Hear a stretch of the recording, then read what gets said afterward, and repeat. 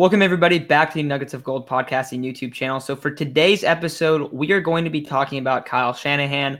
And a lot of people are calling for him to be fired that are 49er fans.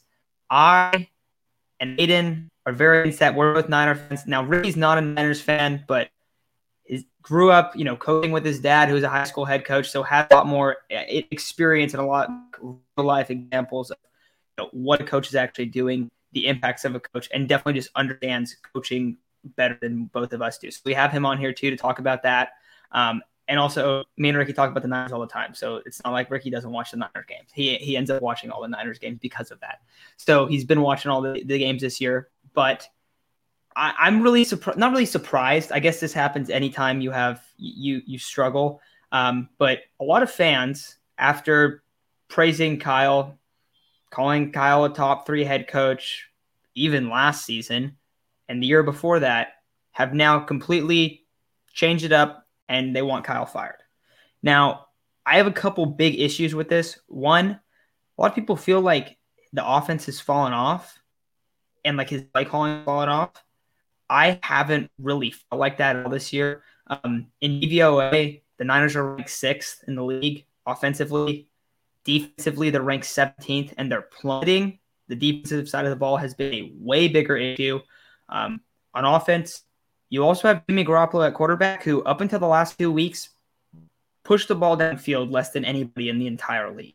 And, I mean, you guys have seen the videos on Twitter of guys just running wide open down the field where there's nobody even remotely close to them. And then one thing that also happened last week with Kyle and the play calling is the Niners ran the ball 10 times, and a lot of people felt that was a really bad decision by Kyle. One, we're down by 17 points, and he brought up, you're facing 6 defensive linemen. You're going to throw the ball in those situations. You're facing stacked boxes. You need to push the ball downfield and spread it out. That's why we're calling these passing plays. That's the right thing to do. That is exactly what you want to do when it comes to calling plays. You take what the defense gives you, you adjust off of that. That's where Kyle's earned the most, a lot of praise throughout the years as a play caller and just scheming on offense. That's something that's a positive. That's not a negative thing like, oh, you got away from the run. If they're stacking boxes with 9 guys and 6 defensive linemen, if you try to run the football, you are not going to get the ball. You're not going to move the ball. You just really aren't. And so what defenses are doing is they're completely daring Jimmy Garoppolo and the Niners to push the ball downfield. The Niners have really struggled at doing that at times. Last couple weeks, they've done better. One of the biggest issues is with the coaching on the defensive side of the ball. They can knock it off the field on 3rd down. You've seen them struggle in the secondary. So if there's anything you're going to blame, you can blame Kyle more for the personnel. But him as a coach maybe hasn't looked as good this year. I mean, I would agree with that. Everyone's watching and we can tell it hasn't looked very good. But to just decide to fire Kyle when Trey Lance is a rookie quarterback, when that's the guy he's trying to groom for the future, that's a step in the wrong direction. So, Aiden, I'll start with you, and then Ricky will get your input on it too. But Aiden, how are you feeling about all this fire Kyle Shanahan talk?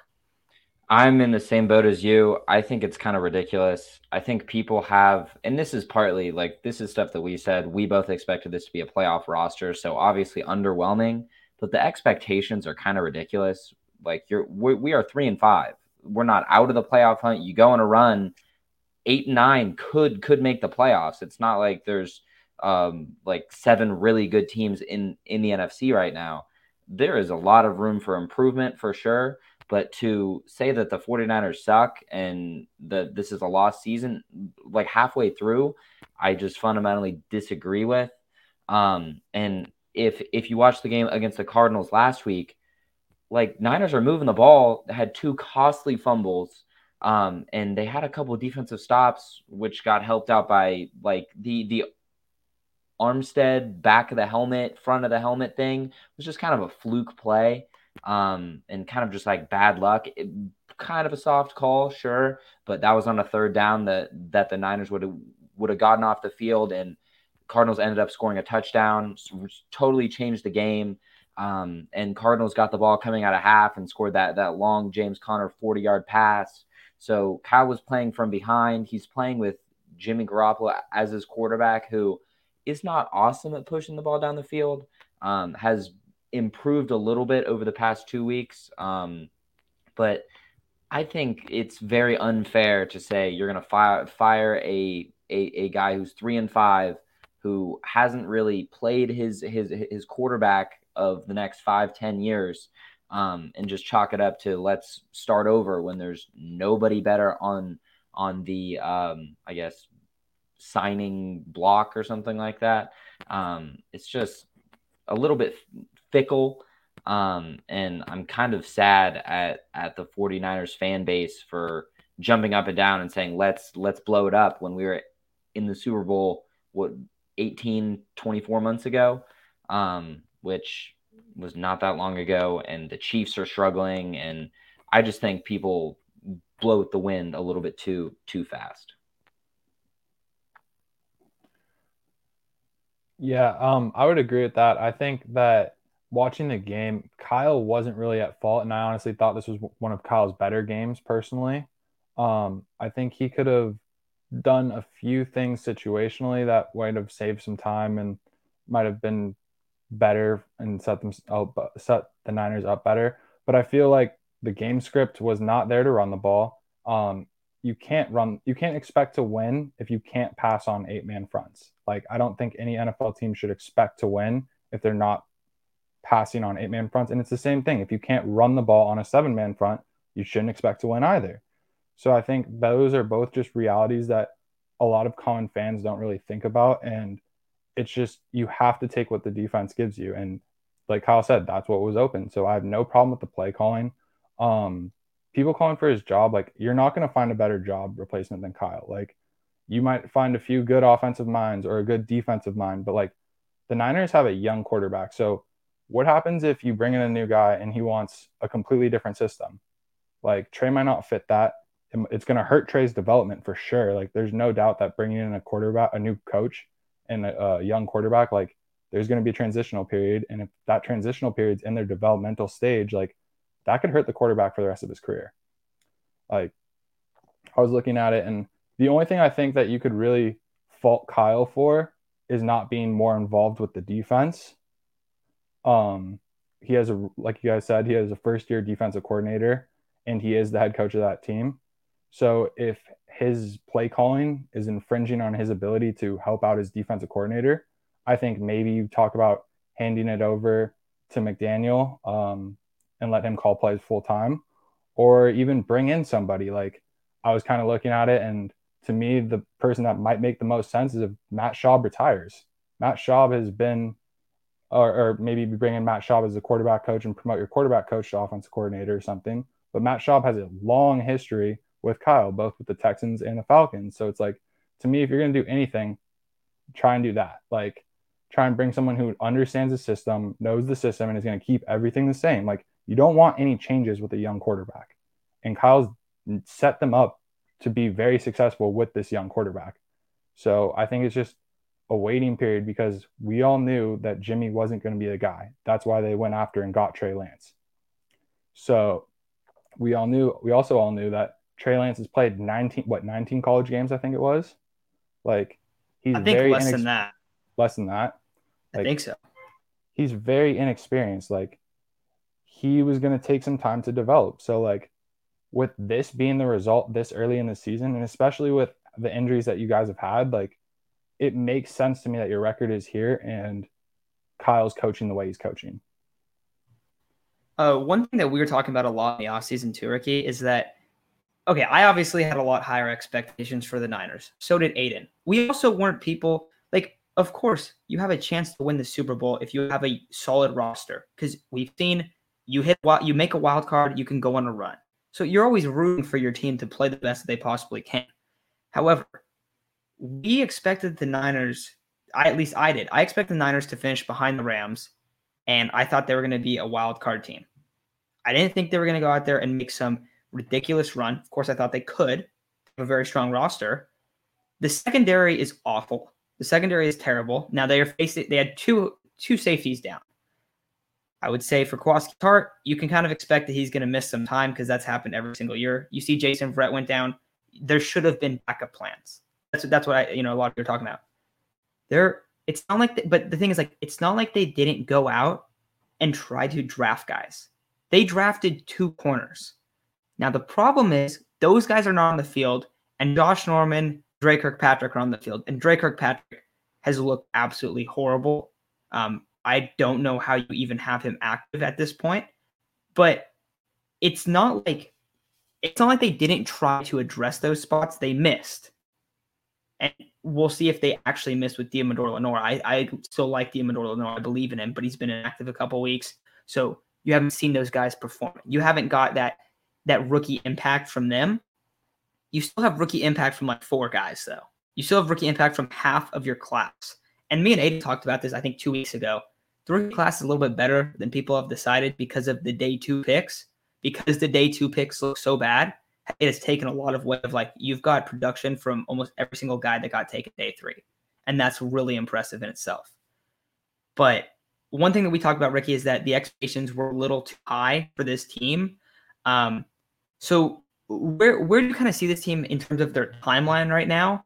Not being a 49er fan, because, I mean, me and Aiden are going to be biased, even if we're not trying to.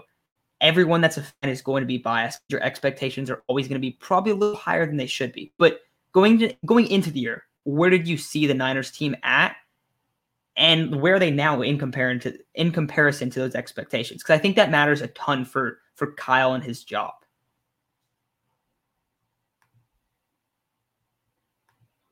Ricky, you're muted. Going into the season, I honestly expected the Niners to kind of underachieve compared to the past years. I thought your division was especially stacked this year, and that was obviously before the Russell Wilson injury. And I thought maybe there's a chance that you guys compete for that last playoff spot, the last wild card spot. But to me, and yes, Russell Wilson is down, but to me, the NFC is a lot better than we were expecting, just from top to bottom. Like, the Saints are a lot better than I was expecting, to be honest. The Panthers are a little bit down, but I expect them to have a huge turnaround now that their linebackers are back. And when they get Christian McCaffrey back, like, I think they'll compete for a spot. So it's just a lot more competitive. The NFC is a lot more competitive than I thought it would be. So, like, the Niners are right on track. Like, they're still in the playoff hunt. Like, they are not out. Like, it's still super early in the season. And, like, there's so many things that can happen. Like, the Saints are already looking a lot worse. Like, they're going to have quarterback troubles the rest of the season. So they're not going to be what they were. And, like, I'm not saying they're not going to be a playoff team, but I'm just saying, like, that could happen to any of these teams that are in the hunt. We don't know what injuries are going to happen or anything like that. So I think the Niners are right where I expected them to be, like, competing for that last playoff spot, second to last playoff spot. And I think that's where they're probably going to be for the rest of the season. And even if they underachieve that, like, Kyle has shown me so much. And, like, with the roster combination that you guys currently have, like, I thought the Niners would start competing next year or 2 years down the line. I thought they needed to get Jimmy and D Ford's contract off the books to really start competing and for a Super Bowl. Yeah, I mean, you look at that. Jimmy's making what, like $27 million. D Ford, now his money's kind of got moved around, but he's on IR. He's probably not ever playing a football game again. Now, I thought that last year too, and then he came back this year and played, like, I don't know, like 20 snaps. not very much. But I do think that, you know, they've performed below expectations 100%. I think a lot of the personnel decisions, because Kyle is the guy that has the final say on that roster, you can blame him for some of those moves. But you also need to go and credit him and go, oh, this guy's, because one other thing, and we'll wrap this up soon, but one other thing is that you hear that Kyle's not a leader. Trent Williams rejected a trade, like blocked a trade to the Minnesota Vikings to go and play under Kyle. There are very, very few head coaches that a player will block a trade to go play for. That is extremely rare in the NFL. I don't think you see that very often. And even, like, with all the Aiyuk stuff, listen to what Aiyuk has to say about Kyle. If you listen to what players say about Kyle outside of, like, Trey Sermon blocking the team on Twitter, like, there's not, like, a lot of times where guys have come back and go, oh, Kyle, like, doesn't know what he's talking about. Is Kyle a little bit stingy sometimes? Yes, absolutely. So was Bill Walsh. So are all of the great coaches. You guys don't think that Bill Belichick wants it his way and nobody else's? There's like so many guys like that. So yes, you're gonna have rough patches no matter what. Final thing I'll say, the overall record, I think that's probably the worst way you can evaluate a head coach. I personally think that's not a great way to do it. Hasn't been great. It's been really bad. The 1 year where they were relatively healthy and had a solid roster, they went to the Super Bowl. This you could say is the second year, but there's a clear glaring hole in terms of the secondary for this team that I don't think a lot of people had accounted for early on in the year. I didn't. And now you're seeing the weakness get completely exploited. Also, massive coaching changes in the assistant stuff. That's why you see, I think that's more of why you see guys just kind of like all over the place. Like it doesn't seem like players are playing very diligent, but we'll see how it all turns out. But Aiden, anything else you want to add before we take off? I think you make a very good point about just wanting it their way. I think winning solves everything. And I think a great example of that is, do you remember Jonas Gray, the Patriots running back who ran for like 250 yards and then he missed a flight the following week and he like never played again? Can you imagine if the Patriots lost like the following week or 2 weeks after that and couldn't get a run game going? Belichick would be absolutely slandered. That would be ridiculous. But they keep winning. Belichick had a track record of continued and permanent success that Kyle doesn't have right now. He's still building that. So I think that that's something to at least keep in mind. And it's okay for the coach to put somebody in his doghouse. I think it'll make Ayuk a better player. Sermon probably wasn't going to be his breakout year anyway. I know he was kind of like a fantasy underrated kind of guy, but you hit on Elijah Mitchell. He's been really, really good. So I think that while there are some cons right now, it's not time to move off who I still think is a top 5 offensive mind in the sport. Okay, one more thing actually. Ricky, what was your comp for Trey Sermon in terms of how everyone gets really frustrated that he's not playing? There's another guy in the league that was called a bust. Yeah, so I mean, I watch the Patriots a lot, and I like watching their drafts and their systems. And Damian Harris didn't barely touch the field his first year. And instead, their game plan was run Sony Michel to death when we're not going to be like, they were competing at the start of his thing, but at the end, they weren't competing. And they just ran him to death and then dropped him for what, a 4th round, 5th round pick. So I'm not saying that's going to happen with Mitchell, but like to me, it's too early to write off or write on a single running back or what a coach is going to do with them, especially in a system like the Niners, where if the game script allows them, they're going to run the ball a lot. Yeah, it's just interesting to bring up because I think a lot of people get really down on rookies when they don't play right away. But there's a lot of positions where that's the case, and there's a lot of instances. Ambry Thomas, I don't think the Niners were expecting Ambry Thomas to play like at all. He didn't play the year before because of COVID, so a lot of stuff going on. I definitely get the frustration from all of the fans. I mean, I'm frustrated. Aiden, I'm pretty sure you're probably frustrated too watching Sunday's game. It was horrible. But I think firing Kyle puts you 2 steps back opposed to 1 step forward. And the idea of hiring Kellen Moore, I don't get that. Guys, look at the offense.